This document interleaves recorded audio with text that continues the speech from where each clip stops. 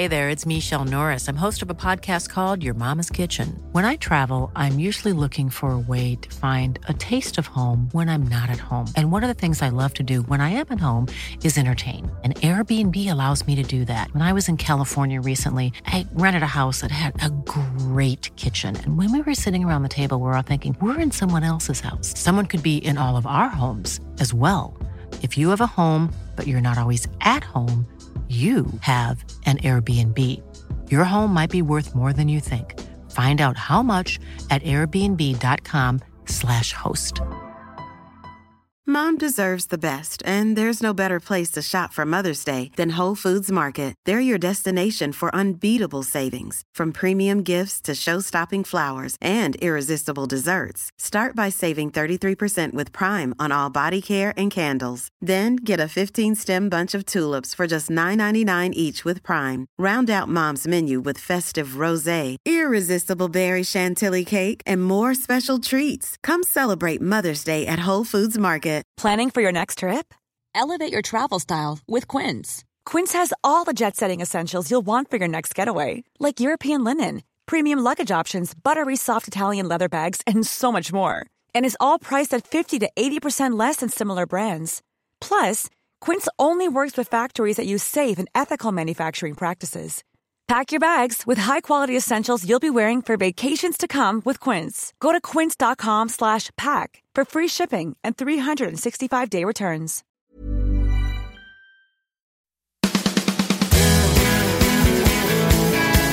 This is the Celtic Soul Podcast. I'm Andrew Millen, and you're all very welcome to episode number 55. My guest on the show today will be Charlie Feely, singer, songwriter, and the frontman of the legendary Glasgow Irish band, the Blarney Pilgrims. Born in Dundalk, but at the age of 3, Glasgow became home, and that's where Charlie and his band would become part of the Celtic matchday experience for so many travelling Celtic fans and so many locals. His music can still be heard blasting out on supporters' buses up and down the coast of Scotland as Celtic fans travel home and away, and you'll always hear a Blarney Pilgrims tune if you're on an away days in Europe.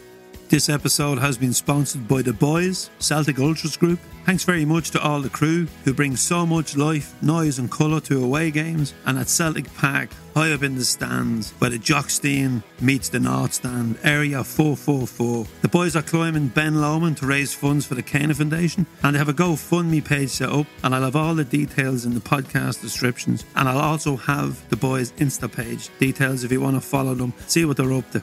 If your business or Celtic Supporters Club or rich uncle would like to sponsor the podcast, we would love them to sponsor the podcast. You can become a sponsor of an episode by emailing us at info@celticfanzine.com, and as always, you can contact us through the website or on our social media pages. If you're a listener or reader or both, you can support our independent Celtic media platform by visiting CelticFanzine.com, where you can become a member, subscribe, buy or donate for the price of a pint. Your support will help us to continue to produce quality independent fan journalism, fanzines, podcasts, video content and fan events. And we are hoping that the vaccine can now become the game changer that gets us back to Glasgow and back on the road following Celtic next season. Keep the comments and suggestions for guests coming in, and let us know who you would like us to dig into their Celtic soul. Here's a few comments we received since the podcast last week. Best podcast yet, mate. Great stuff. And that comes in from Rob Millen, who wouldn't be biased, but he is me nephew. Quality interview, Millish. Comes across as a top lad you could sit and have a pint with. His documentary is tops, and knowledge of football is impressive. And that comes in from Barry on Twitter in Dublin. Have to say, just listening to this impressive Johnny Owen chat was filled with pure pride that Celtic, our club, brings so much joy to all people. Another great chat. Gutted when it was over. I could have listened all day. Thanks so much, Millish. And that comes in from Mick Scanlon in Dublin. Mick, thank you so much. I see you give us a donation. Much appreciate the support. Andrew, I've listened to all your podcasts now, and they truly are very enjoyable. So many shite podcasts out there, but yours is a treat. The quality of guests are top draw. Keep them coming. I've signed up for a 12-month membership today. It's fantastic what you're doing. And that comes in from Carl Biggins Slater on Twitter. And I have to say, a quality handle to have on Twitter. Thank you very much. What a listen. Really enjoyed this. Just what I needed right now. Cheered me up no end. Just need to watch the documentary now. That comes in from Ken Walsh. Most enjoyable podcast, fascinating insight into three legends of the game, Matt Busby, Jock Stein and Bill Shankly, and what it was like grow up supporting Celtic in Ireland, and memories of Martin O'Neill and Robbo. Also, the sponsors of the Johnny Owen podcast were very impressive, and that comes in from the sponsors, Tony Ratton and the boys in Sunderland. Again, boys, thanks very much for sponsoring the podcast. Celtic Soul podcast, another cracker of an episode. Keep up the fantastic work, gets us through this madness. Hail, Mark McCabe. That comes in from Mark, based in Glasgow, but a dub. And again, another Sunday morning run with the Celtic Soul podcast for company. Great listen for us Celtic dads. Good man Rory, us Celtic stars, we have to stick together. And we're still getting a great response to David Potter's long read. His one last week was Paddy Crerand, and we put it up on a Saturday morning, folks. So if you're looking for something decent to read at the weekend, I can recommend David's long read. After Charlie Tully, Paddy became my favourite player. I cried when he left, and since then I have never shed a tear when anyone else left. I have been sad but no tears. At primary school I wrote a poem about Paddy. Paddy Crerand, the pride of Parkhead. He's good with his feet, he's good with his head. At right half a master, great on the ball. Can dribble round Miller Brand and them all. And that comes in from Tommy Stephen. Tommy, I hope you're well. It's great to have some feedback from you, and I hope you're enjoying the podcast as well as what we're sticking up on the website. Tommy will be well known for holding court outside the Pool's office with Charlie McGinley and John Fallon on match days. I miss those wise old Celtic grandad chats. Back to the podcast feedback. Have to say that was one of the most enjoyable podcasts I've listened to in a while. Obviously great Celtic content with Steen, but great listening about the vibe and scene that was going on when we were going to matches in our teens. I actually met Johnny a couple of times in Dublin and Cardiff back in the day. Great listen, Jason Maloney. Great to hear Jason. Jason was the editor of the Shamrock Rovers fanzine, the Glenmalure Gazette. So high praise indeed for Jason again. And I know that they would have swapped fanzines with the Merthyr Tydfil boys. Doyle M for Merthyr, I think was the name of the fanzine. Just finished the pod. Aye, that was a good one. He's a good talker and seems a good guy. And that comes in from Mick Kane. Mick's a journalist in Glasgow, and Mick writes for us, wrote a review for the website of the documentary, and that kicked off how we ended up getting Johnny on the podcast. So Mick, thanks very much. Listened to most of the podcast today. It was brilliant. Watching Three Kings just now, it's amazing. And that comes in from another one of our writers, Liam Kelly, down in Bournemouth. Absolutely brilliant pod with Johnny Owen, and that's from Kevin McCluskey in Glasgow. Folks, thanks very much for all the comments. And I just finish off on a comment about the latest issue of the fanzine. Quality reading throughout, namely the article on Danny McGrain, the thought-provoking editorial, the essential reading, that is the John Fallon column, the interesting insight into Willie Maley, the excellent Celtic for Life, not just for a season piece, by the classic Kieran Kenny, the Henrik Larsson piece by Martin Donaldson, brought back memories, Owen Coyne's forthright views on the restructure of the club, and the brutally honest 10 given so easily and delivered by Rachel Lynch. The magnificent must-read Neil Lennon's Time may be up, but he deserves respect piece from Paddy McMenamin, and the beautiful poem about the quadruple treble by the fantastic Aaron Boyle. And that comes in from Tony Ratton again in Sunderland. Tony, thank you so much, and it's amazing. We've been doing the fanzine for 20 years, and Tony only ahead of us through the podcast, which we started in May, and started to subscribe to us and support us. So as always, Tony, thank you so much. Folks, keep the comments, bribes and donations coming in. Thank you very much. Well, it's been a couple of days since news officially broke that Neil Lennon had resigned as Celtic manager. After the story was leaked to the tabloids the night before, and then we had wall-to-wall coverage of his departure within the mainstream media, the click sites and the Celtic fan sites. Sky Sports News lined up a number of ex-players and podcast hosts to discuss the Lennon departure, while John Hartson was the guest on the football show to give his thoughts on his former teammates' departure. But I think after 12 hours of it, I think we were all done and dusted, and we move on now. By now, most of the websites will have written about the departure, and the debate will have started and will have finished in some quarters. But the big debate now is who's going to replace him.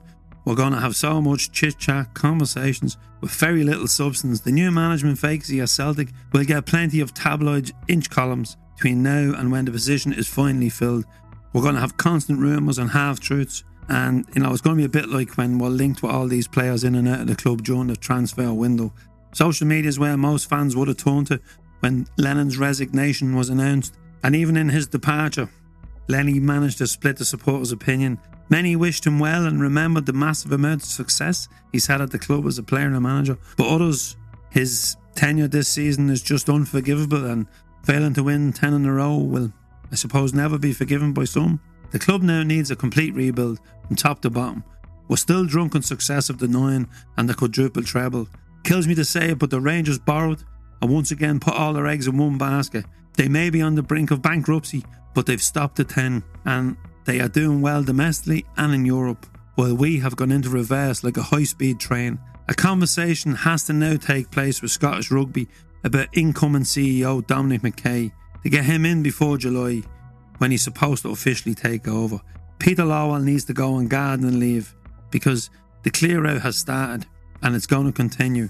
That will include members of the board, our head of recruitment and some of the coaching staff, and a large chunk of the current playing squad who have failed miserably this season to even challenge for the title.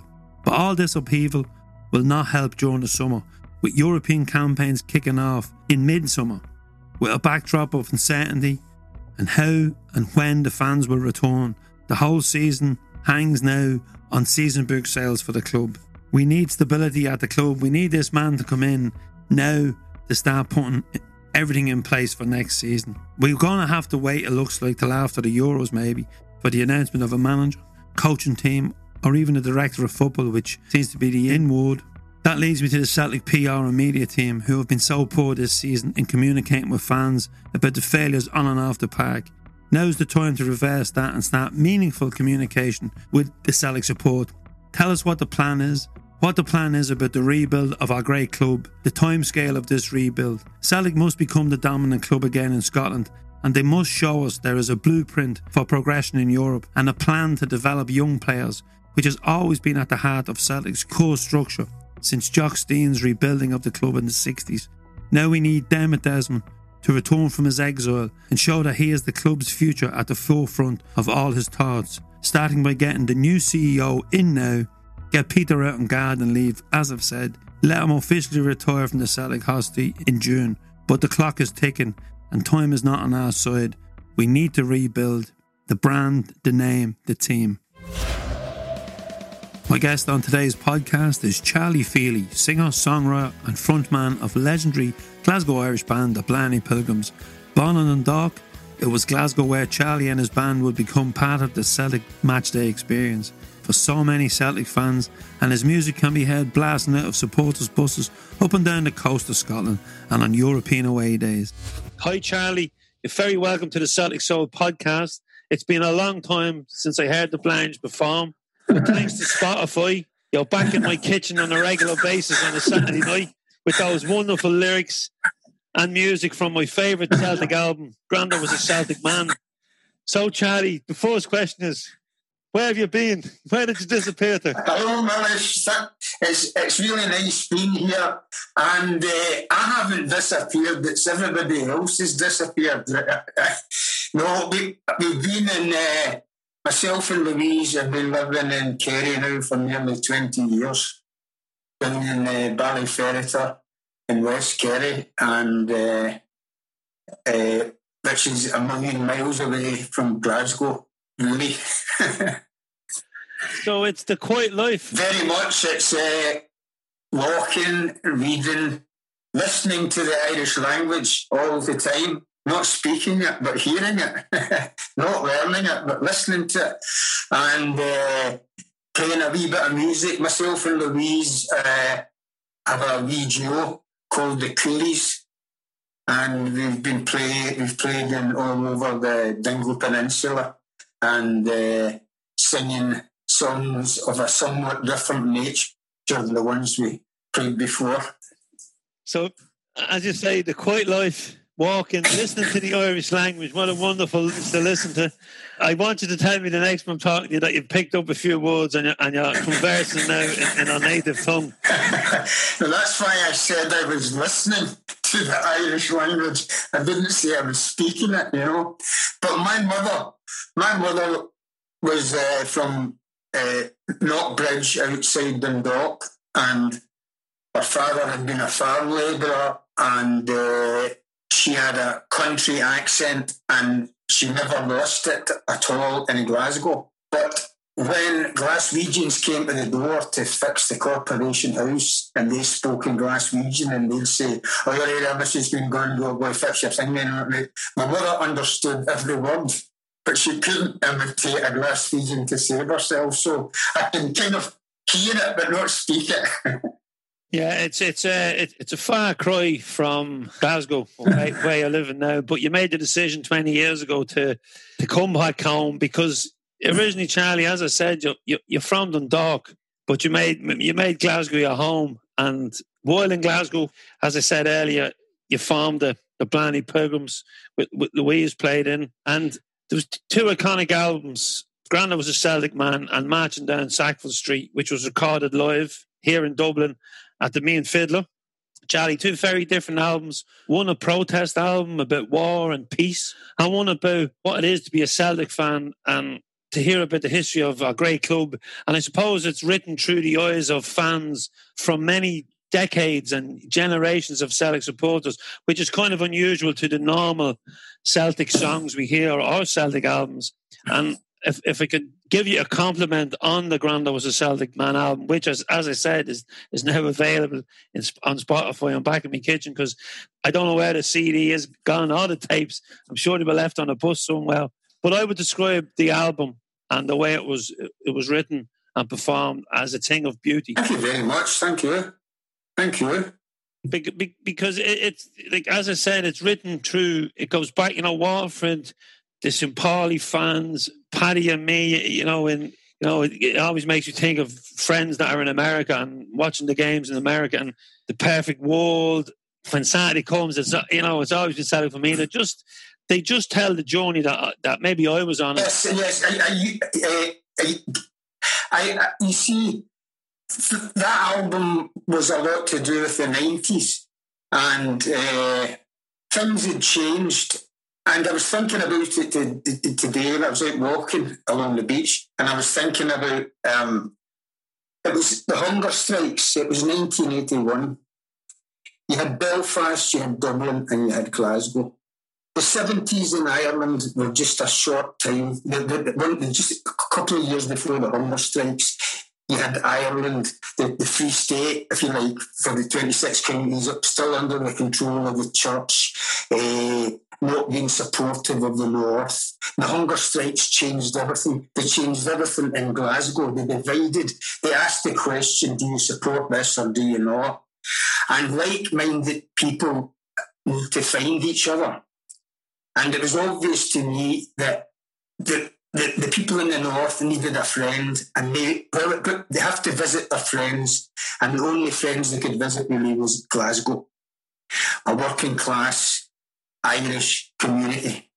They couldn't go to the South in the same way. They formed a relationship with Glasgow.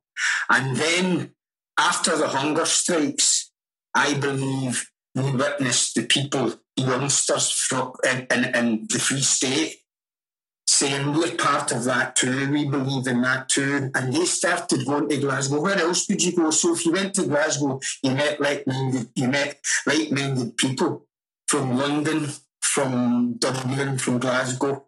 You met them all, and Celtic was the kind of gel in a way. So that period in the 90s, it was all about the fans, and it was all about the people. It always was. So I just thought, I witnessed that, and all the people starting to come from the south.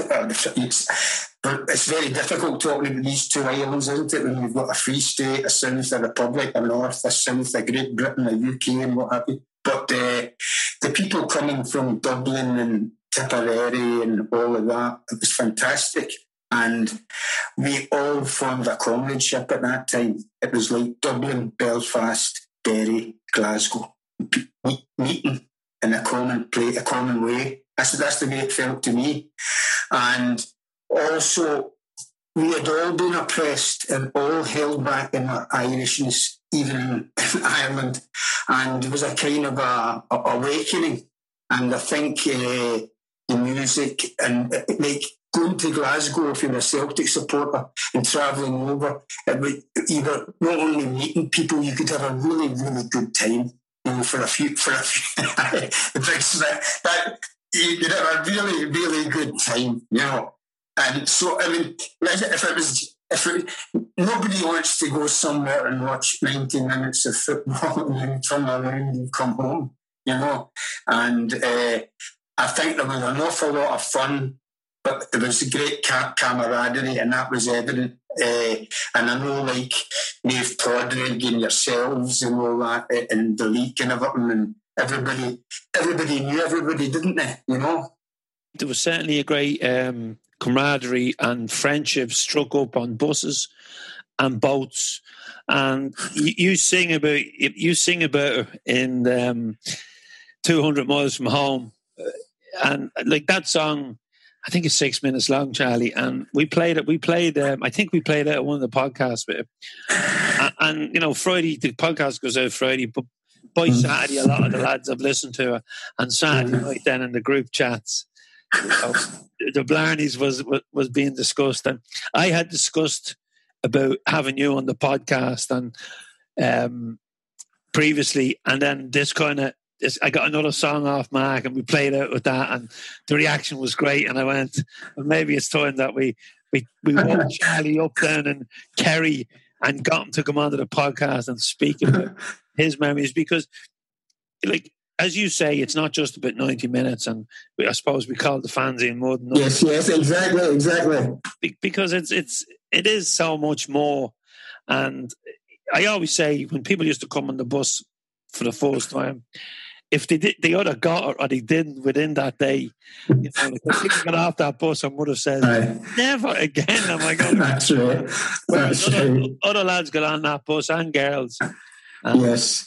You know, if that bus was to leave Drogheda tomorrow, or to Duleek, or Dublin, or Derry, or Belfast, you know, these people would be on it. And I do maintain it, you know, you get it the first day or you don't get it. Yeah, exactly. You either go, this is smashing, this is great fun, I like who I'm with, it's good, and it is fantastic sharing that. And it's like the song that I did was the, what was it?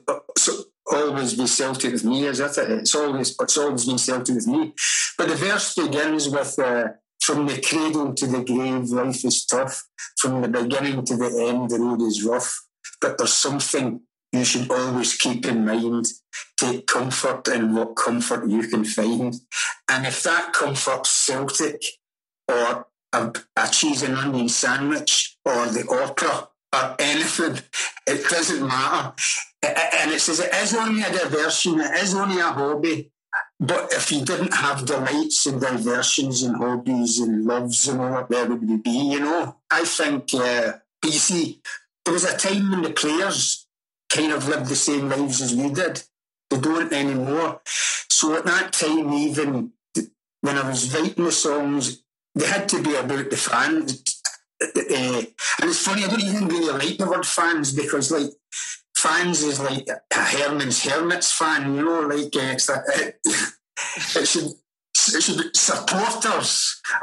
You turn up and you support your team, yeah. But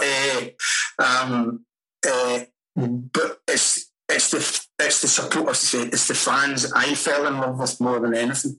Charlie, I mentioned, you know, like we can hear your voice on many a bus trip through, you know, up the coast of Scotland, if you're heading from Glasgow to Aberdeen. And some of these buses are old buses and they still have tapes, and there is still some tapes out there.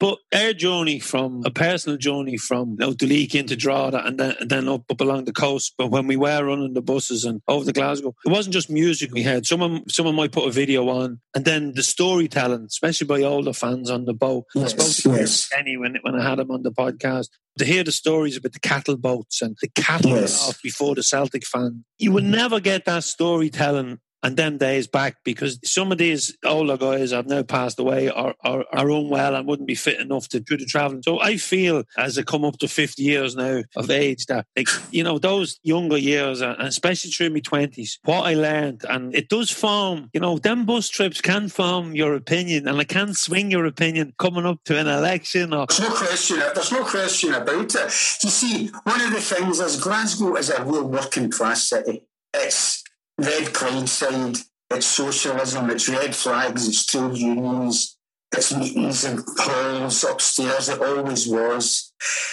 In Ireland, there was no advanced working class, in the sense that there was no huge mining, no huge industry. You know, so you never had generations of organised labour, really, you know. And it's such a breath of fresh, and the church in this country was so anti-socialist, anti-communist and all that, they were forming their own organisations all the time to stop people forming secular organisations and unions and what have you.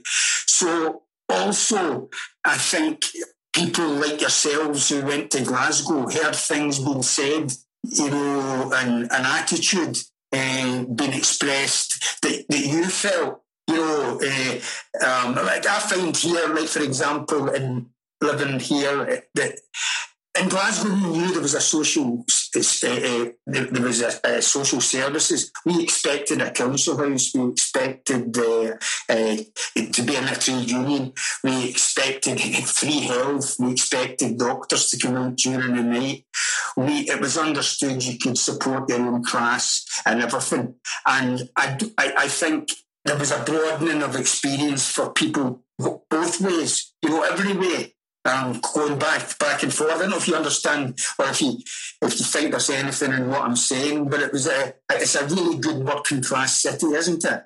I mean, is that you had the NHS.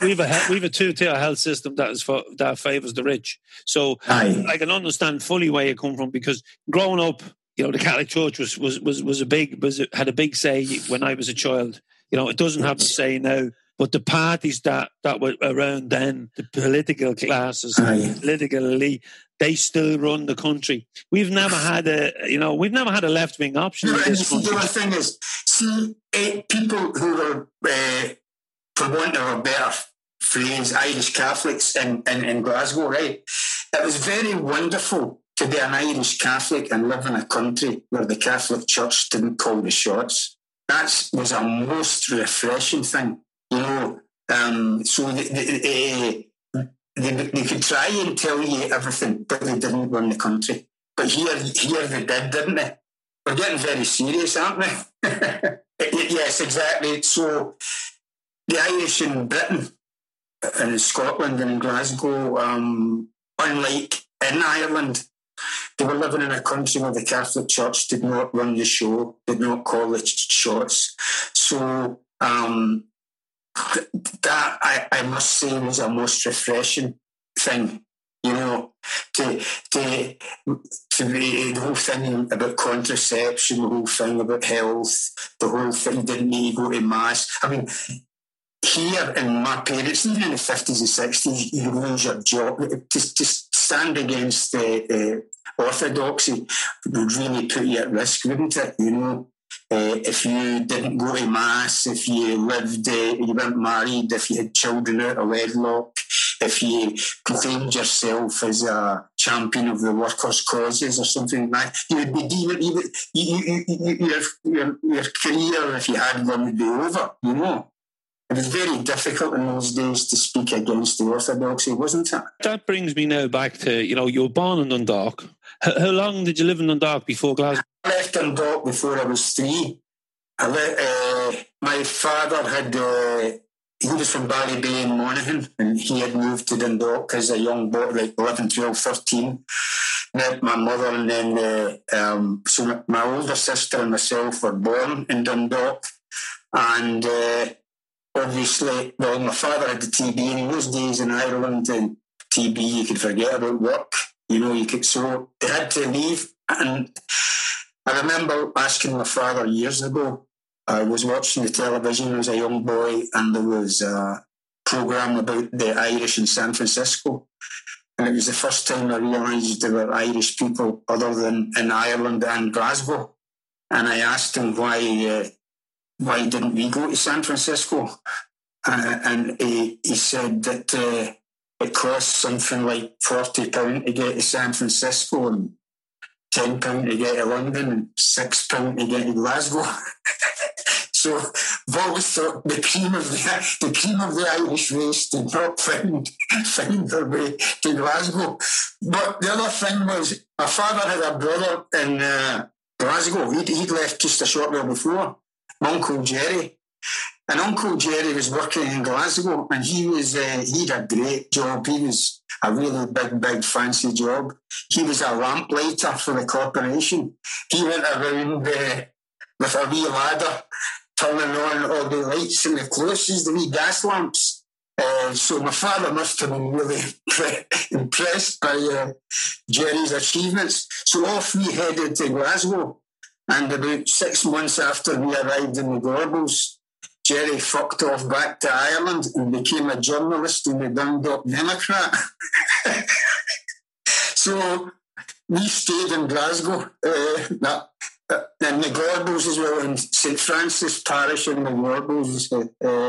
It was like, if you were asking where most Irish were in Scotland, concentration, it'd be Glasgow. And then if you said what area, you'd say the Gorbals. And then if you said what parish, you'd say St Francis. You know, that's where I grew up anyway, in the Gorbals. So you wouldn't have many memories of Dundalk, but so the Gorbals was home. Yes, of course we went home to Dundalk every year in the summer and all that. Spent summers there and that kind of thing, of course. But it was the Gorbals, yes. That was my formative years. You're in the Gorbals, you know, as you say, the heart of the Irish community in Glasgow, and St Francis, the heart of the Irish community in the Gorbals. You know, without going into a house. But there's a backdrop of it's a working class city. We all know that. And then there's musical influences and there's political influences. Were you always aware of your Irishness? You see, this is a thing. My earliest memory is myself and my mother in it might have been Lower Street. I actually don't remember the street, but I was a wee boy, and the way your mommy takes you to the side of the road to have a pee and pulls down your pants and all that, you know. And she was leaning over me, and next thing these stones started bouncing off my mother's back. And these boys, who they could have been 8, 9, 10, 12, 14, I was too young to work it out, but they started shouting because they heard the accents, and they were telling us to fuck off back to Ireland, you Irish pigs. And this was in the Gorbals. I wonder how they'd been in Brighton, you know what I mean? Because it was the heart of the Irish community, it was a petrified heart at that time in the 60s. I believe when the Irish went the first time, at the time Celtic and founded and such like, when they went to Glasgow, I believe they were strong and confident and proud and ready to stand their ground. But something happened, maybe after the Second World War or something, I don't know, where the Irish community hid and kind of tried to integrate a bit, you know, and being Irish was an embarrassment.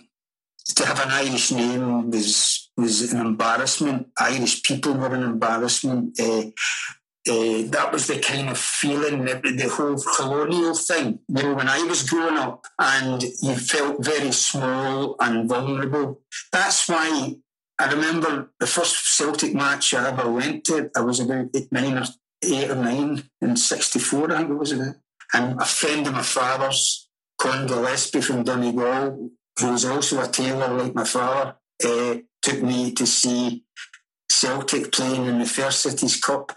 And it was a team from Portugal whose name I could not say then and whose name I could not say now. So there was an X in it. And so I always called it Leoxes, but I think it's Leosh or something, I don't know, right? And that was the first match I went to. And I remember climbing up the stairs and the floodlights on the ground, in the green. And I remember all the people in the Irish flags. And that's the wee bit when Saturday comes around, you know, the floodlights shining in the Glasgow dark. And when the crowd all sang a lot, I sang, I was a wee boy. But what happened was, I knew when I saw that I wasn't alone, but it wasn't a wee ghetto. I knew that there was a place in Scotland where Irish people took their place, were proud. This stadium was a magnificent, you know, thing. It was wonderful to see a place where there was no anti-Irish bigotry, you know. So admit that, and I think even though I was raised in Glasgow and in the Gorbals, I was born many miles from you. Many, what would it be? 25, Charlie. Because this is who I am. Yes, I am both, but I am from Dundalk, right? And so I wasn't raised in Glasgow. I didn't have grandparents, parents, uncles who supported Celtic and all that. To me, I was it doesn't matter. I was an Irish boy in Glasgow, and when I saw Celtic Park for the first time, it had an enormous impact on me. And I'm sure it's the exact same thing happened to you. You know.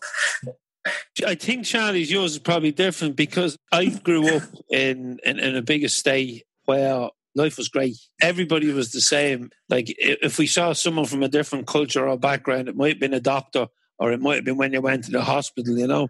And we were probably, when you spoke earlier on about the hunger strike in 81, that was probably the first time I was asking questions. I was probably 8 and 9, 10 maybe.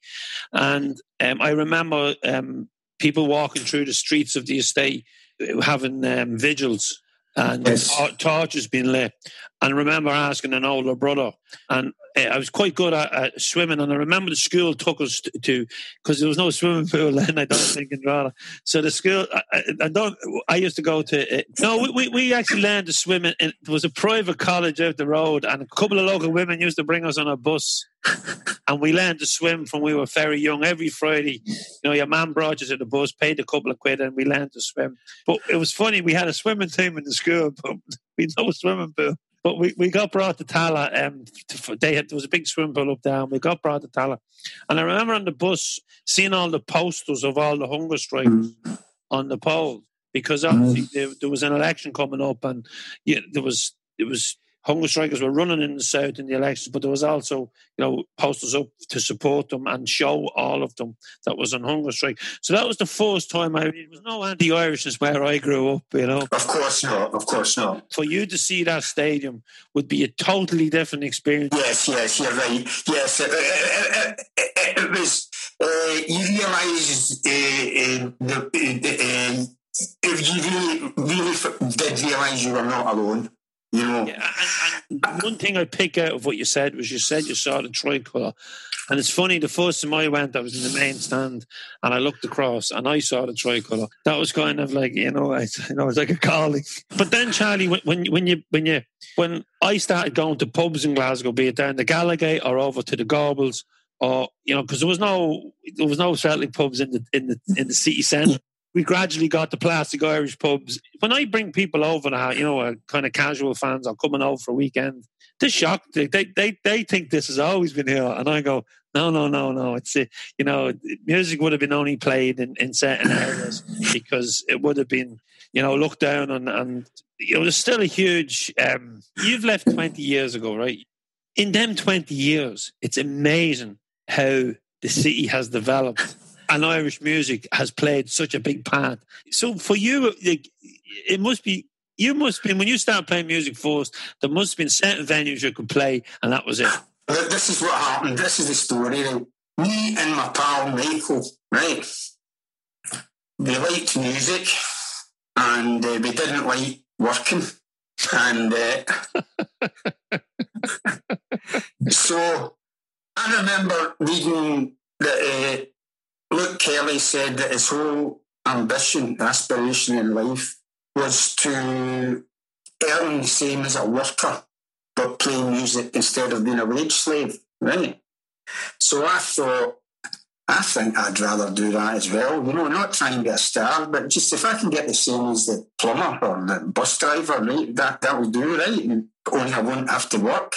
And me and Michael got together, so of course, we thought, well, there's Irish bars and where else? In Glasgow, there only was 2 types of bars, so we had to play in Irish bars. Now, so we began with the usual folk repertoire, you know, the kind of Irish ballads and all of that, and aspirations to be Christy Moore and all this stuff, and Plankstein, we had about 10 instruments each, we thought, and we couldn't play any of them, but we were fucking rotten, right? But anyway, so we had our very first gig and they were putting a hat round. The Revolutionary Communist Party had heard that we were quite radical, so they asked would we come and play at a gig, and they would put the hat round. And Bruce Morton, do you know him, the Scottish comedian? Anyway, he was there. He was starting off. I remember he played, but me and Michael, and we called ourselves the Merry Playboys. We should have been called the Depressing Playboys. The two of us, we were absolutely terrible, and we didn't even smile once. But anyway, we started playing, and then we noticed that we were playing in bars, and he'd be singing about Colonial Boy, or he'd be singing, something innocuous, and people were coming up to you and saying, "I ditch that fucking rebel shite. That's sectarian. You can't play that. This is a mixed pub." Things like that. So me and Michael were sitting talking. And now it should be said now, which is very interesting, but people might not know, Michael wasn't brought up in the one true faith. He wasn't, Michael was brought up on the Protestant side. And me and Michael were talking. And Michael says, "If we're going to get hung for a sheep, let's get hung for a lamb." Right? No, is it a lamb for a sheep? If we're going, right. Anyway, and the two of us decided there and then we would sing nothing but Republican music from start to finish, and the strongest type we could get our hands on, right? Because unless you did that and got that question out of the way, you wouldn't be able to bring Seamus Ennis and Willie Clancy and all that into the equation, right? If you were going to get, because we said, what was it? If you're going to get your head kicked in for the Wild Rover, you might as well get it kicked in for Crossmaglen. So we decided we would just start from the beginning, and we decided to do the very first song as hard as we could, right through to the end. In the old days, we used to have diversions, sing a wee ballad, sing a wee Celtic song, sing a wee this, sing a wee that. We just went, oh, fuck that, and just sang rebel music from the first song to the last. Celtic weren't allowed in either. There was more important things in Celtic. There was a war on, So we just did rebel music all the way. And what we noticed is once we started doing that, people started showing great respect. And weren't so cheeky anymore, and they didn't follow you into the toilets and suggest you did it. They were frightened of you, So that was very liberating. But the war was on militias, and there was a real point. And as Jerry O'Glacken of the Irish Brigade said to me a couple of years ago, he came down and we were at the visit and we were having a drink, and he said, somebody had to beat the big drum. It was agitprop. It was a war on, and that was it, It's funny, Charlie, like when you say about the war on and rebel songs and that, people hear a rebel song in their teenage years, and some of them will say, they'll hear the story in the song and they may go and read a book about that. So, Jerry's completely right, because, these stories which were told in the song are very important. And it must have been very important for people who were involved or people whose family were in prison, or to think that the story was being shared. And some of the songs you sing are very historical, they're from over 100 years ago, and right up to peace times here, Charlie. So it's interesting you say that you ain't getting followed to the toilets anymore, because you and Michael, who was a Protestant from the Protestant faith, had just made the decision, right? Basically said, fuck this. But who are the influences? You mentioned Luke Kelly there, Christy Moore. Who was your influence when you were growing up? Well, first of all, my musical influences, or who I listened to, were, Irish. Everybody had a couple of albums of rebel songs in the house, and they all loved them. They got them in the bars, just like always. But for me, who I listened to, and see who you listen to and who you, it's kind of different. But with me, it was always Bob Dylan and Loudon Wainwright and Leonard Cohen and the band, and there was you see, there was no Irish tradition. There's Irish traditional music, of course, which is wonderful. And I play the Ireland pipes and I play the whistle and I've played jigs and reels and that for myself. Always have, and I love it, and I really do love it, you know. But the singing of the songs with the guitar only began with the Clancy Brothers, and that came from Greenwich Village in New York. This is an American folk revival. This taking off the foggy Jew or anything and strumming a guitar and singing is 60s, late 50s, 60s folk revival from America. And Luke Kelly introduced the Scottish and English folk revival through his relationship with Ian McCall and all that. There was no Irish ballad tradition of playing a guitar. The Irish song was sung unaccompanied, or there was a piano like Count John McCormick and, you know, the tenors, right? So the source of all this music really is American. If you know, you have a different accent, you have a different subject matter, but it's a very recent modern thing. I mean, Irish, you listen to Irish traditional music and singing doesn't even have harmony.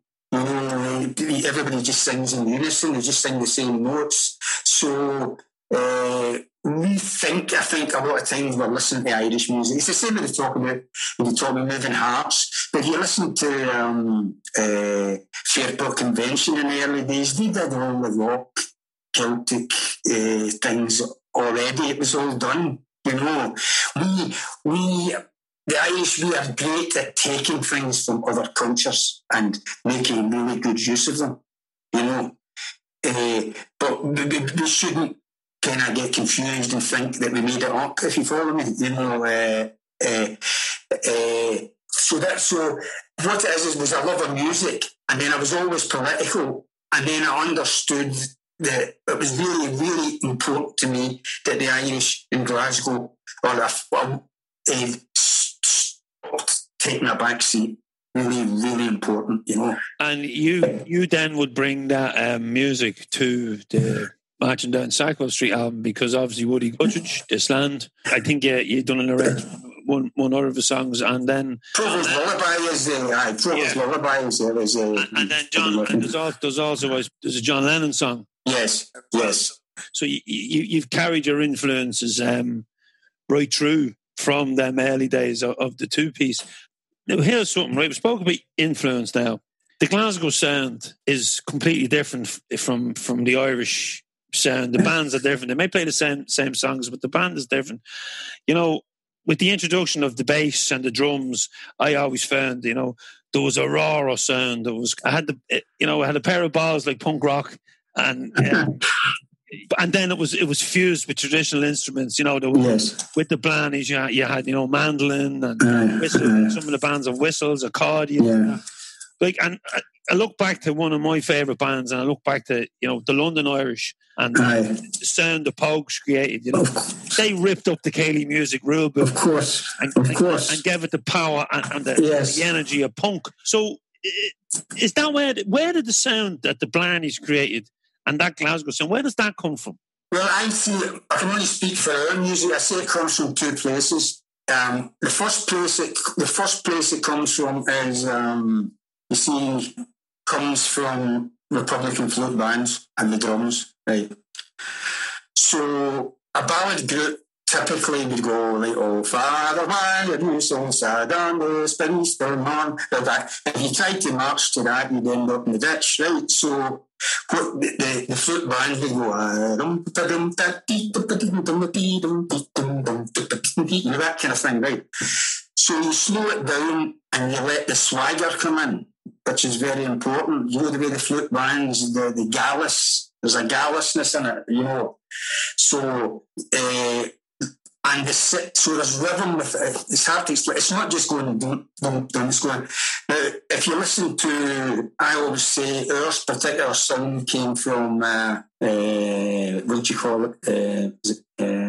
What's the one with what do you call it? Christ, him that did Saturday Night Fever. The Bee Gees. No, the actor, what's his name? John Travolta. Aye. Well, what's the film he did with the blonde girl from Australia? Aye, right. Right, Grease, right. How did we get to John Travolta and Grease? Because listen, I'm telling you the sound, right?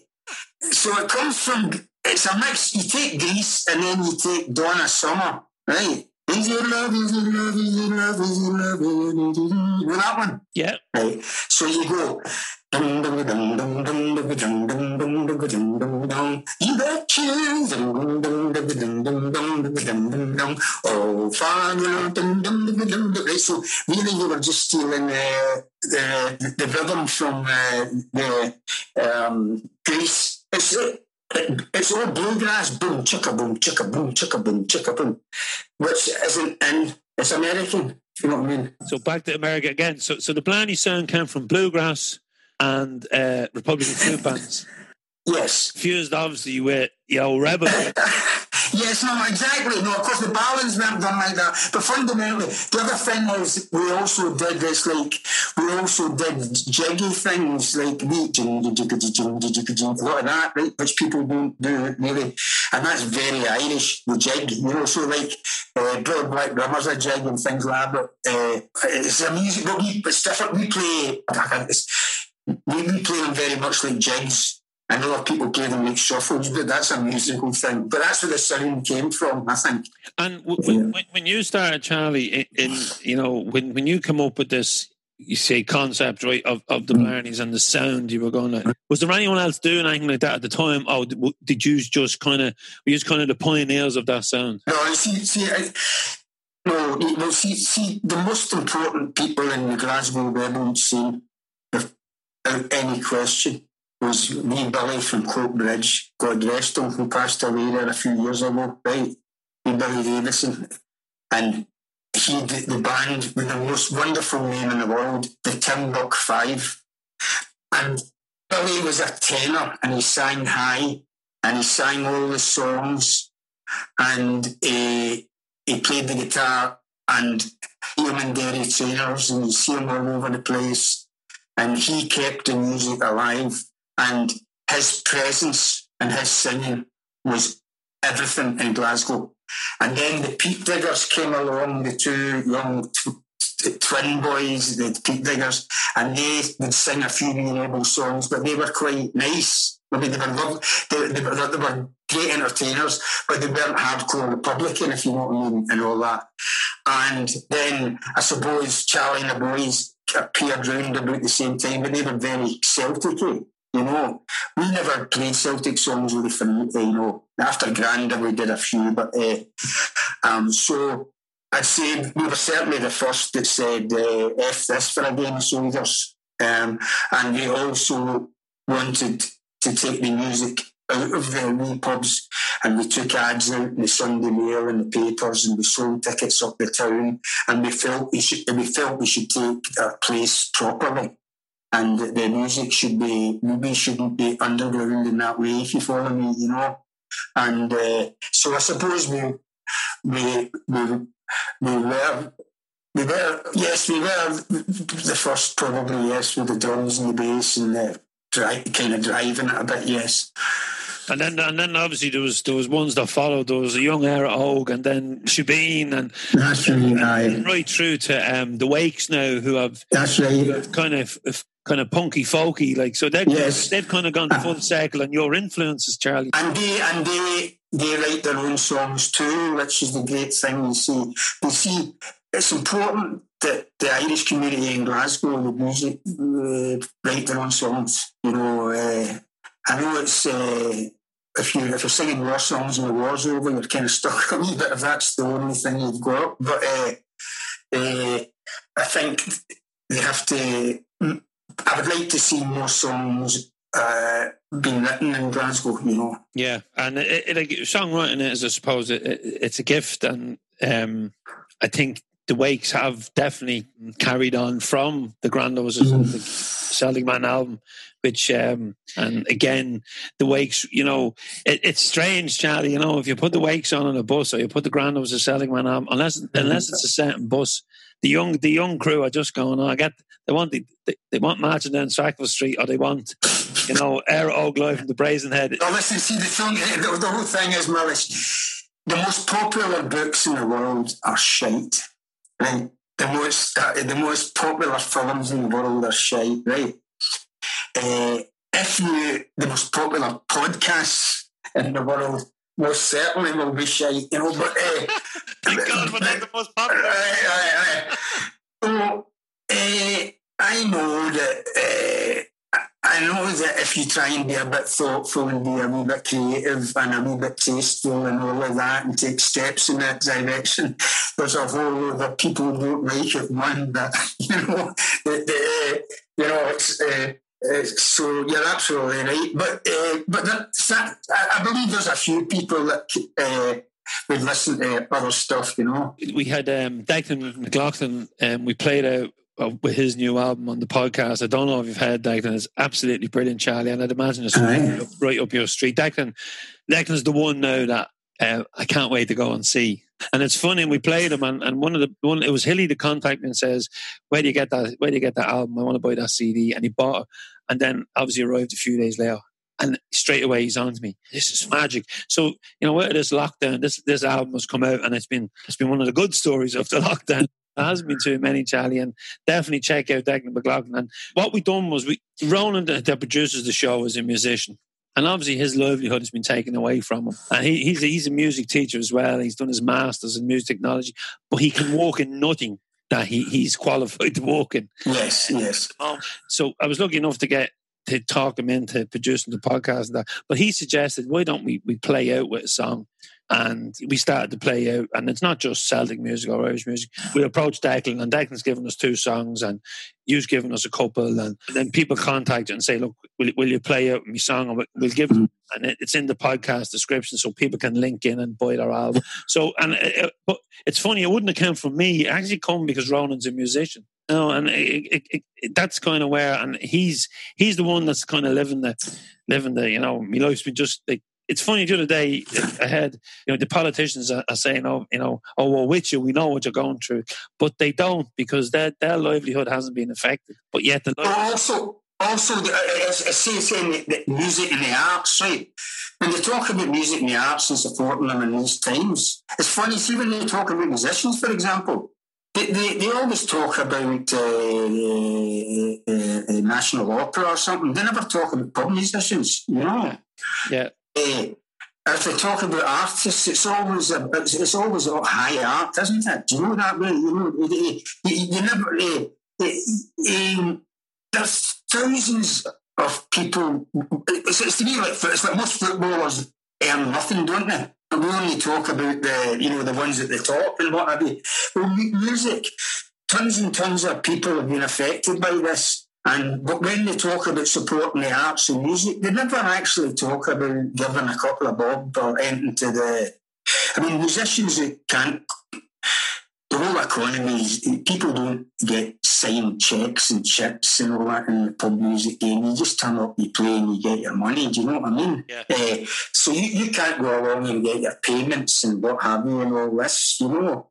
And it's like down here, particularly in Kerry, the music industry is hugely important to tourism, and people playing in all the bars and all the pubs.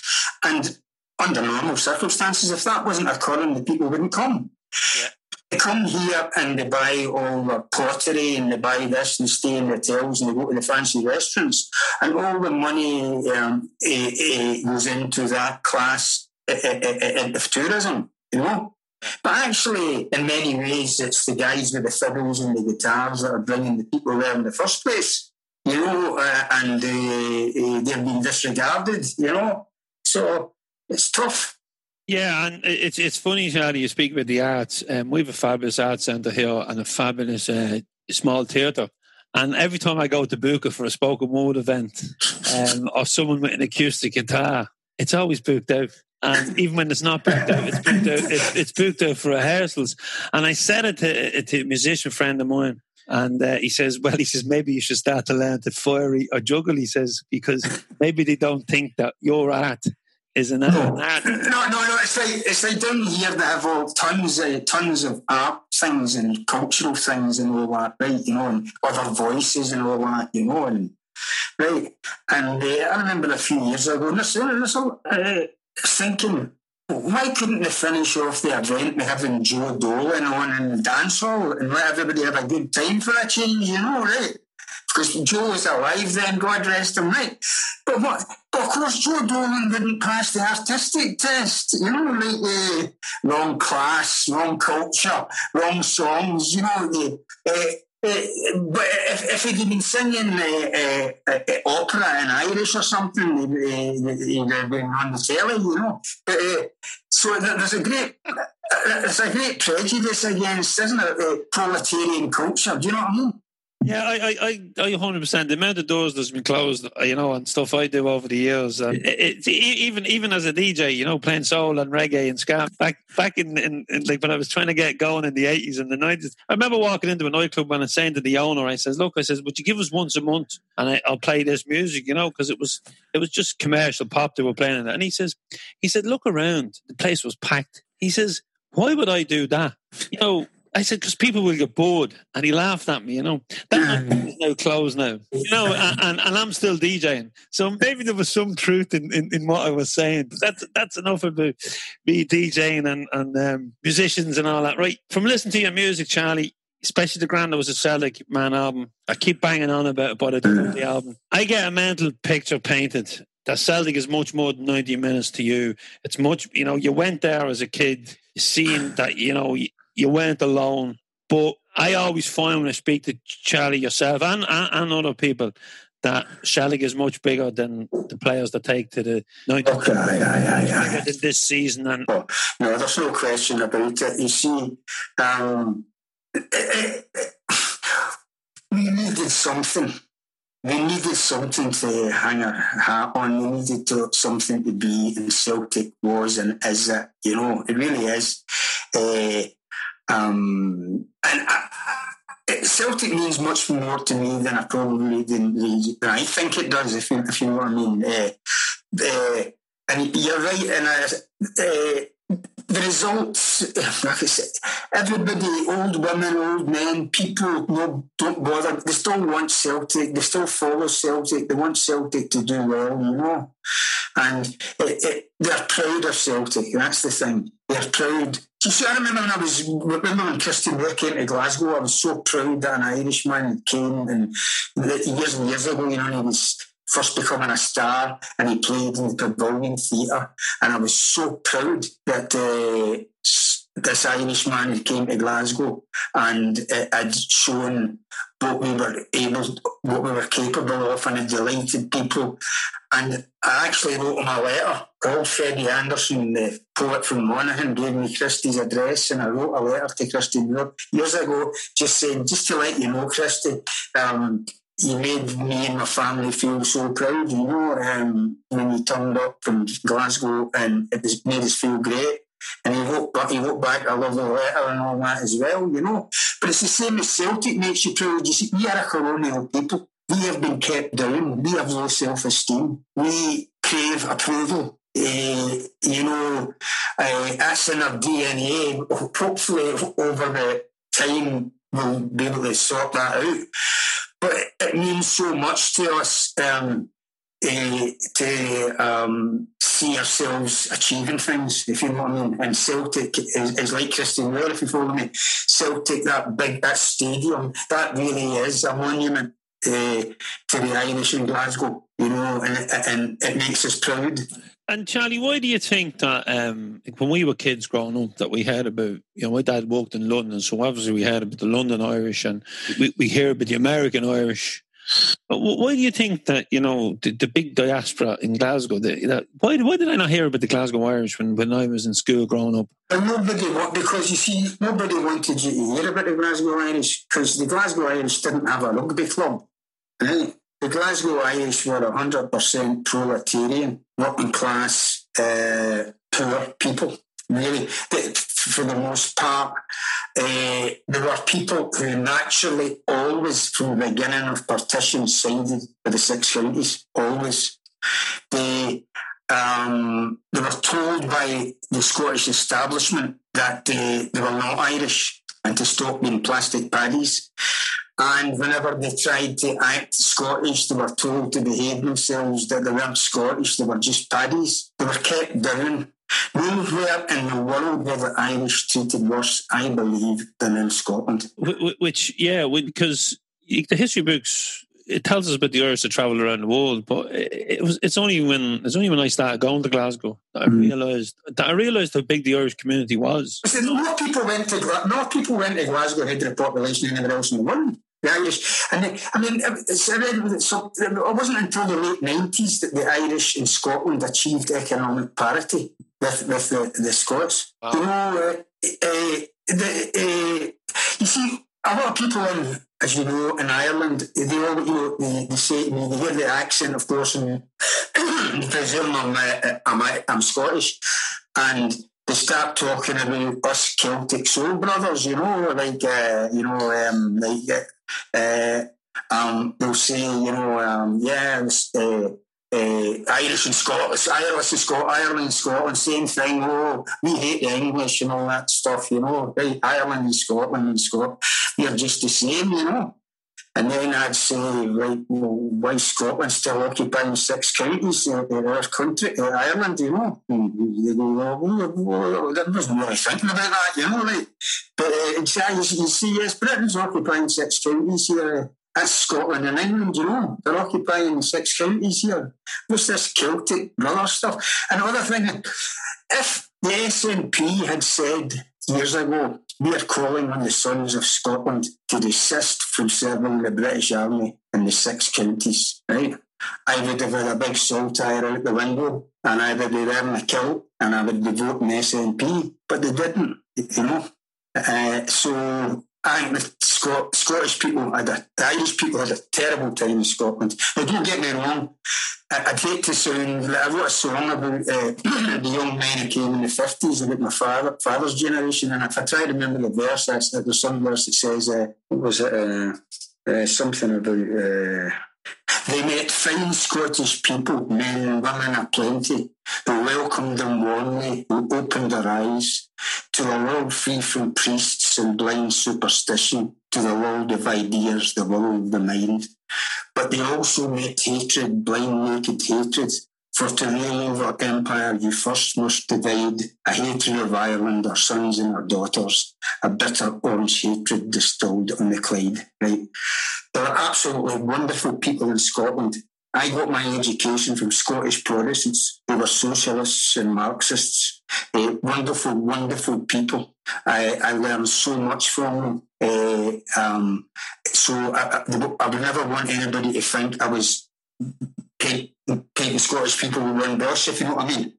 But there was also, the dominant feeling was terrible, terrible bigotry, and the police, the judiciary were all Masonic. Things were really, really bad, and I don't think we should ever forget that, Yeah, and you sang a couple of verses there of a song about when your dad arrived in Glasgow. What's your favourite songs, Charlie, that you've written and performed, or done your own version of the song? What's your favourite to listen to, and what's your favourite to perform? And as well as that, which is the one you're most proud of writing? I don't know. It's hard to say, but there's songs that I haven't recorded yet. Really, you see, I've written songs about the Kirkintilloch disaster, Achill Island, and I've written a song about Charlie Carrigan, the Irish volunteer from Glasgow, and I've written songs about Michael Lahan, the Kerry man who went and fought in the Spanish Civil War. He went 3 times, he crossed over and fought, and I've written songs about Father Michael Flanagan, the Sinn Féin priest, and I've written, so most of the songs that I would have an affection for haven't been recorded yet. And have you any plans to record them, Charlie? Because now you're getting me excited. No, I've got about 25 of them, to be honest, and one with John McLean, and then songs that aren't like necessarily political, but yes, I have plans to record them. And great news. Because I enjoy writing songs more than singing them and playing them, if you know what I mean. Really? Aye, it's great fun. Aye, it's. I recommend it to anybody. It's good fun, So that's all it is. I like doing it, you know. And I've got a song about Thomas Ash, of course, from down here in Lisbon outside Dingle. And there's a song I got asked to write a song about a local boy who was killed here by the Free Staters, just a couple of 100 yards down the road from us. And Tom O'Sullivan and things like that. So I need to get busy here. To get into the record. But listen, see what happens. You see, the thing is, if we always say to people, see whatever ambition or drive you have in your energy, come to live in West Kerry and leave it all behind. Leave it all. Once you just come here, you're like, fuck it, doesn't matter, really, does it? I mean, who cares? You know? we care, Charlie, because we love Charlie. I love me music and I love I love a song that has some history in it. I love a song that deals with social issues. I love a song. I love a song about Celtic, and I love a song I can sing in a pub because I wasn't blessed with a voice to sing. Although it's funny, I come from a very musical family. I've all my cousins and they're all. One of them is quite famous as well. He's done really well for himself. Stephen's done really well for himself, and he records, and he's been to Nashville, and he's been to all these places. And when we go to funerals or weddings and we get talking, I'll be the one in the corner that won't be getting up to sing a song or to. I know. Man, back to my grandfather was played brass in the bands and that. But anyway, right. So maybe that's why I like music. I have a time machine. I always polish it up when I have a podcast guest on, and I want you to go back in my imaginary time machine. As I said, I take all the guests back. I want you to climb on board, and I want you to go back to a time or a game or a gig back in Glasgow. Time, a game, or a gig? Yeah, just bring me back somewhere. Take me. Wait, one place. Look, we're not in any hurry, so if you want to stop in a few places. Right, I'll go for one. Like football, right? Most enjoyable match ever, right? Without question. 1980, because I was 25. 25 is a great age to enjoy football, right? And it was Celtic playing Real Madrid. 67,000 people looking for tickets, and nobody could get them. And Louise's brother worked in Celtic Park, and Joe Dock was the groundsman at the time. So we get into the south stand, the main stand, but with no seats. But we get in, and we just sat there on the steps. We just sat there on the steps. It seemed strange, but we did. But of course, Celtic won 2-1, and Johnny Doyle, the most magnificent goal, jumping up to the most wonderful height, the light shining, right? And in those days, you were allowed to bring things into Celtic Park, like cans of beer and naggins of whiskey. And we had plenty of tobacco because you could smoke at that time. And also, Louise's brother, God rest him, had a wee lump of Nepalese temple ball. So it was one of the most enjoyable matches. See, it's all about enjoyment, isn't it? So that and it was a nice, lovely, dry, wonderful night. So that was my favourite match of all time. It's funny, I remember in Ibrox one time when we'd returned from Amsterdam after playing Ajax, and I remember a picture of myself and my friend came on Sky Sports from a half-time. Now, I think we were only being about 1-0 at half-time. And when I got home from the game, everyone said, you looked very happy for a team that was being beaten, And I said, well, that's the very last of Amsterdam.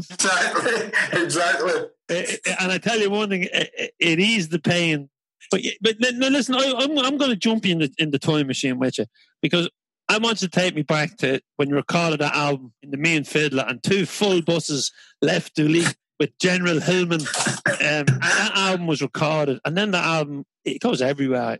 If I'm thinking back, it was probably released, Charlie, nearly 20 years ago, wasn't it? You know, the interesting thing about when it was recorded the very weekend, Easter weekend of the Good Friday Agreement. So how many years are we going back? 98. Yeah, because my son was born in 99, and as a child, the album would be playing, and he would be dancing on the bed. You know, a little kid, and he whatever was in the beat of the music, because he certainly wasn't political. You see the thing about that, Millis, see the thing about that was, for me, it was hugely important, and then Mark brings on, but it was so hugely important for me that the music we played was that the crowd in the Mean Fiddler in Dublin responded exactly the same way as the crowds in Glasgow. Do you know what I mean? There was no cultural difference between the people whatsoever. Yeah, if you know what I mean. It wasn't like we played in Dublin a few times, but very quickly it became clear when we started in the Bag It In and all of that. It became absolutely clear that the rhythm and the way of playing was in tune with the people, the Dublin audience, without question, and the chants, because it was a ritual, it was like a mass, if you follow me, you know, it was a ritual, and it led somewhere, and the whole thing, the night, and people knew the ritual, and it was most satisfying to find that whether it's Belfast, Dublin, or Glasgow, the people are the exact same, you know. I think, Charlie, it could be Dublin was the last time I think I saw you perform live with the band. I know you. I know you were down in the league, and I know you played. I think you played at our first dinner dance, which was about 2003, so the year of Seville. And maybe the dinner dance was probably the last time I seen you perform live. Which brings me on to your drummer, Paul. Paul stayed with me at the Flack Yole. The Flack Yole was been happening in Drogheda, and he couldn't get accommodation. And I've got a solution, Paul. Well, he was bringing the kids over, his mum and his lovely wife, and they were coming, and he was getting somewhere, maybe in Dublin. That was the nearest he could get, because everywhere was, and the hotels were charging, fast. So I said, Paul, I might have a solution. Now, without telling my wife and son, I told them they were all moving out for the night, because we've only got a 2-bedroom house. So I said, you're all moving out for the night. You're going to your mum's, you're going here. And so I moved back into my mum's for, I think, 2 nights. And Paul moved in, and it was brilliant. He came down, and one of the girls took out the flute. So we got a private gig in the sitting room. And it was lovely. And I think she went on to maybe get second. I'm not sure if she won, but she was definitely, placed. But myself and Paul managed to get out for a couple of points, because I didn't realise what the flower was. I just thought it was a big session, whereas it's not. These kids are competing. So if you've got 2 kids competing, they're competing on different. If they go through to perform in the bigger venues, and so we on the Saturday afternoon we got a couple of points together, and I said to Paul, it's about time. It's about time we got the Blarneys back together. It's about time we had a gig, and we actually started talking, and he was saying, so maybe. If Mark Burke's listening, because these albums are out on Spotify, and there's a new audience out there. My son has never experienced a Blarney Pilgrims gig, so maybe it's about time when this over lockdown is over, and coronavirus has fucked off. Maybe the Blarney Pilgrims will get back together and give us one of them nights, Charlie. But listen, even Paul's not young anymore. Never mind me, but Paul's an absolutely great lad, a fantastic lad, right? And see, when we recorded that Granda Was a Celtic Man, we went to Dunleary, to Blackrock, to this wee studio above a barber's, but we couldn't record the drums right there, so we went over to a studio in Sutton, and we went over for one session, and Paul had to record all of the drum tracks that night, all the drum tracks, right? Every single one, 11 drum tracks. So he puts the headphones on, and all he's getting is a kind of click, ding, ding, ding, or something, right? But he's to keep in mind what's going on. And Paul has to play all the drums straight off for 11 tracks, right? And he'd been off the fags for a good while. And he went into the wee room, or into his booth, his own booth, with his headphones and the drum kit. And of course, when he kicked off, we were looking through the window like big thumbs up and well done, Paul, and this is great. And after a while, we're smoking and drinking coffee and playing games and more brother. But he came out at the end of it all, and of course, the first thing he did was meant for a fag, but he done a great drumming job on that album altogether, you know. And he's just a great fella, Paul. I think he plays a couple of instruments, doesn't he? He's been he plays the flute and the whistle and accordion and accordion. That's right. Aye. I wouldn't say I'm jealous of him, but I do hate people who have too much talent.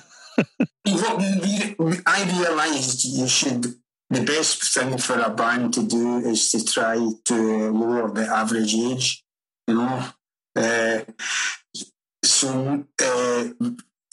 Get somebody who's more like your child's age, you know, and then so that's when we brought in Paul and Sean, and that was me trying to lower the age, you know. But Charlie, look, I'm going to be annoying Mark Burke now to get this back together when all this is over. Charlie, it's been lovely for all the listeners who thought they were getting a Neil Lennon special. I know. We will leave that to the other, because I'd say every other podcast this week will be talking Neil Lennon. So I'm just delighted I could talk Charlie Feely and bring back some memories for the listeners who would have enjoyed so many nights and so many days listen to the Blarneys. And I think even the younger listeners will remember the songs. They may not remember the gigs, but I'm sure they heard the songs in their houses or on buses as they travelled over, as Kieran Kenny to say in Nave Park, over land and sea. That's right. And to let us into your Celtic soul has been absolutely brilliant. It's probably been the guts of 20 years since we've had a conversation like this. Yes. And just to get your little story down is amazing. It's been fun. It's been good fun, hasn't it? It has indeed, yeah. And we've had a little laugh along the way, and I hope the listeners. That's right. I hope so. And here, Charlie, just before you go, just something you told me yesterday when we were lining up the interview. You told me that your mum and your wife's mum have never been to see Celtic, but yeah, every Saturday evening they looked for the score. Isn't that? Oh, listen, no, you see, that's the whole thing, because it is I know the word community is that's kind of stupid word and all that, but the point is, it is everybody, but everybody cares, you know. And my mother lived in. And father, they lived in Aikenhead Road, one of the roads on the way up to Hampden, down at Palmadie. And remember the year when Celtic were at Hampden? Yes. You know, so every Saturday or once a fortnight, everybody would be passing her window, you know, and I'd be phoning her from here in Ireland. And she used to say to me, she'd say, I saw them all passing today on their way up to Hampden. It was lovely, right? And this is the thing: it is lovely.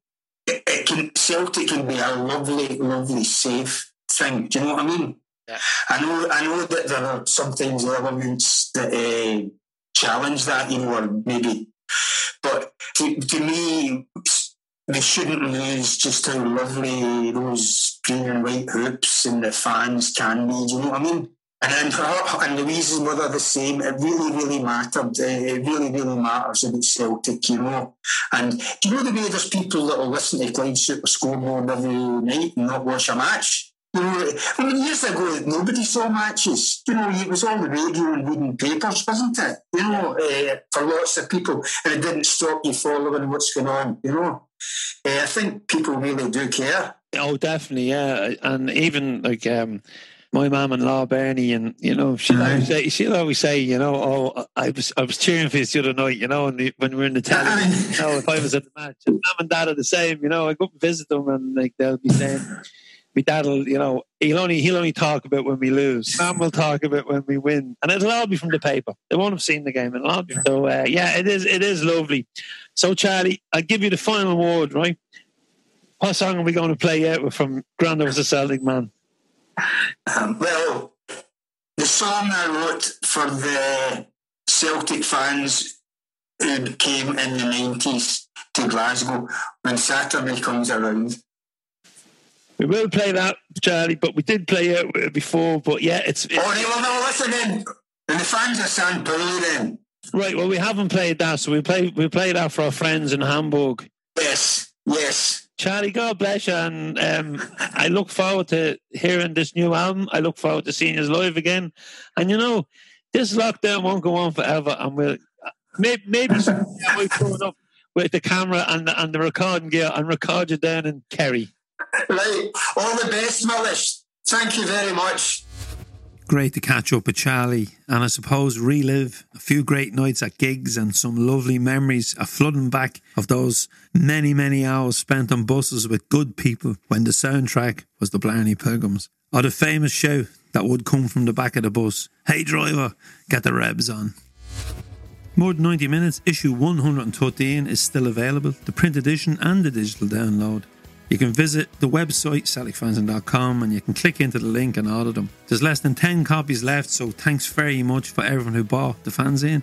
With no match day sales, there would be no print edition without your continued support. So thanks again as we start work next week on issue 114. As always, thanks to Ronan McQuillan for producing the show, and to the boys for sponsoring this episode. Your support is much appreciated, and remember, 20 is plenty. If you like what we're doing with the podcast and the fanzine and you would like to support us, you can do so by visiting CelticFanzine.com, where you can become a member, subscribe, buy or donate for the price of a pint. Don't forget to visit our website for articles and news on all things Celtic and Celtic fan related, and you can also sign up for our newsletter, which we've finally got round to, but I think we missed out again this week, but I promise I will get another one out. Please download our app, it's free, and you'll have access to all podcasts, articles, daily news, video and info on upcoming events if we ever get to do them, the fanzine and our online shop, all at the touch of a button on your phone or tablet. All episodes of the podcast are now available across all platforms, so hit that subscribe or follow button, never miss an episode, and leave a 5-star review. We're on LinkedIn, Instagram, Facebook and Twitter, so give us a follow. Details are all in the podcast description. And we've started to release some pocket-sized podcasts, which we're calling the Celtic Soul Shorts, on social media, which are snippets of conversations we've had with guests. We kicked off this week with Tommy Johnson talking about all the managers he played under at Celtic, which is 6 in total. And please, folks, all the podcasts are now available on our YouTube channel, Celtic Fanzine TV, but please subscribe, because as lockdown continues, we are going to put some content out separate from the podcasts. We bought some equipment to create content in the summer, and we were hoping to actually get out in the company of fans to create some content and get some interviews and some conversations recorded.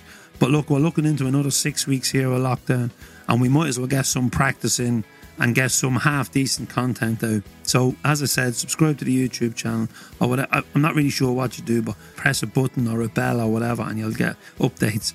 Once again, folks, if your business is Celtic-minded or your Celtic Supporters Club would like to sponsor the podcast, or your rich uncle or auntie have a few bob and they want to give it to us, we'd be more than happy to take it for a sponsor. Just email us at info@celticfanzine.com for more, or you can contact us through the website or message us on social media. If you enjoyed the conversation with today's guest, can I recommend listening back to episode 47 when Mark Burke chatted to us. Mark, of course, was the man who brought the Blarney Pilgrims to Ireland. Also, Adrian Hillman spoke to us back in episode 39. Hilly promoted the boys many times in Ireland as well. And Tommy Sheridan opened up his Celtic soul to us in episode 24. It's Aberdeen at Celtic Park this Saturday as John Kennedy takes charge of Celtic for the first time. It's normally a red-eye flight for me, followed by a fish supper for breakfast, and an early bus for so many fans en route to paradise. After my fish supper for breakfast, I'd head to Malone's for Celtic AM, a few beers, a pint of bottle at the stadium, bump into plenty of familiar faces on Paradise Way, check in with the Celtic granddads at the pool office and get some words of wisdom before checking into Celtic Park. Great days, folks, which seem closer now with the vaccine in play. But for the moment, I can only dream from the sofa. For me, it's another 3 o'clock when Saturday comes around on the sofa with my virtual season book viewing. I suppose it's been described as a shit show of a season, but hopefully it improves on Saturday. Each episode we like to lend our support to musicians, performers and songwriters who've been hit the hardest by the lockdown restrictions. No gigs and no venues and no singing at people's doors. Send your material and we will give you a plug and play out of each show. So folks, thanks for listening, thanks for supporting us, stay safe, keep the faith, And this week we play out our guest Charlie and his chosen song from the Blarney Pilgrims' Granda Was a Celtic Man album, The Fans of St. Pauli, which is now available on Spotify for you to download and enjoy in your kitchen when you crack open a can on Saturday night. Oh, it's hard when you can't get a job in the place where you belong, when you're forced to leave your family and the place where you were born. I left Glasgow town 3 years ago to go to Germany. Got a good job there in Hamburg town in a place called St. Pauli. The very first night I landed, boys, I was a lonely man. So I bade goodbye to my hotel room and I made for the Reaper band. By a little square I found a bar and I went in for a beer. And the scene that I did witness there did fill my heart with cheer. Well, the jukebox played the Dubliners and the crowd all sang along. And each boy and girl in that Hamburg bar knew the words of every song. They most graciously invited me to join their company. So I spent that night and the next 3 years with the fans of St. Pauli.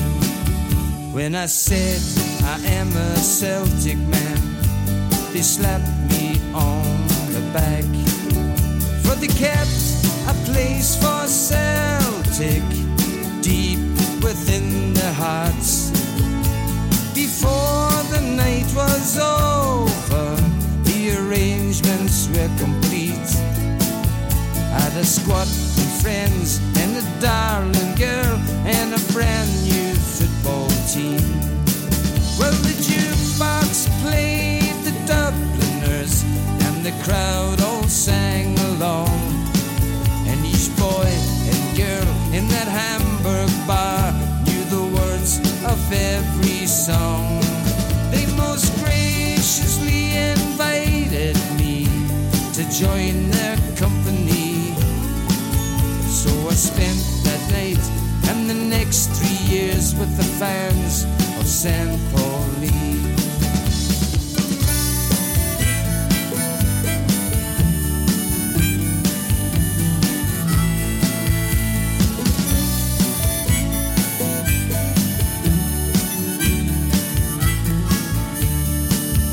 If you're ever in St. Pauli, boys, be sure and catch a game. I can vouch for their supporters, can vouch that they're insane.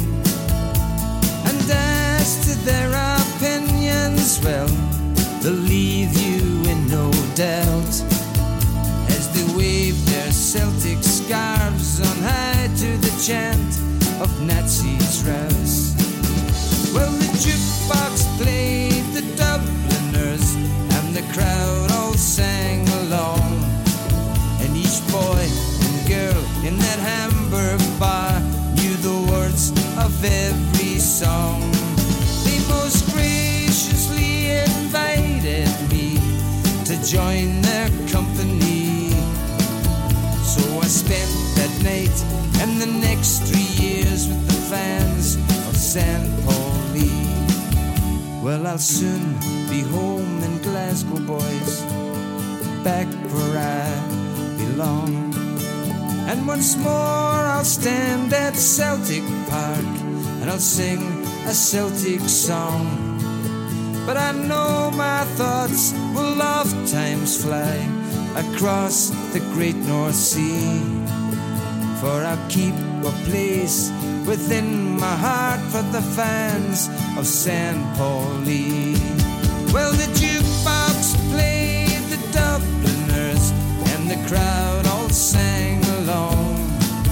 And each boy and girl in that Hamburg bar knew the words of every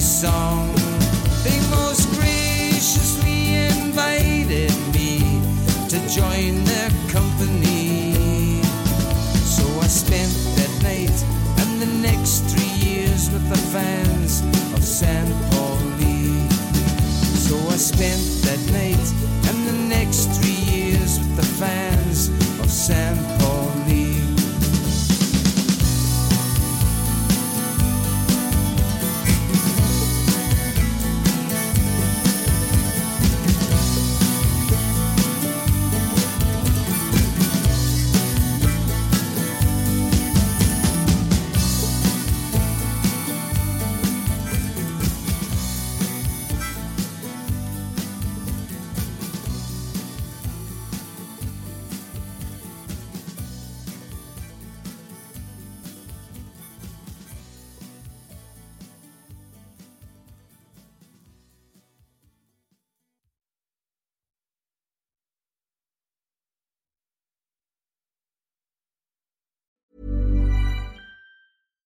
Hi, I'm Daniel, founder of Pretty Litter. Cats and cat owners deserve better than any old-fashioned litter. That's why I teamed up with scientists and veterinarians to create Pretty Litter. Its innovative crystal formula has superior odor control and weighs up to 80% less than clay litter. Pretty Litter even monitors health by changing colors to help detect early signs of potential illness. It's the world's smartest kitty litter.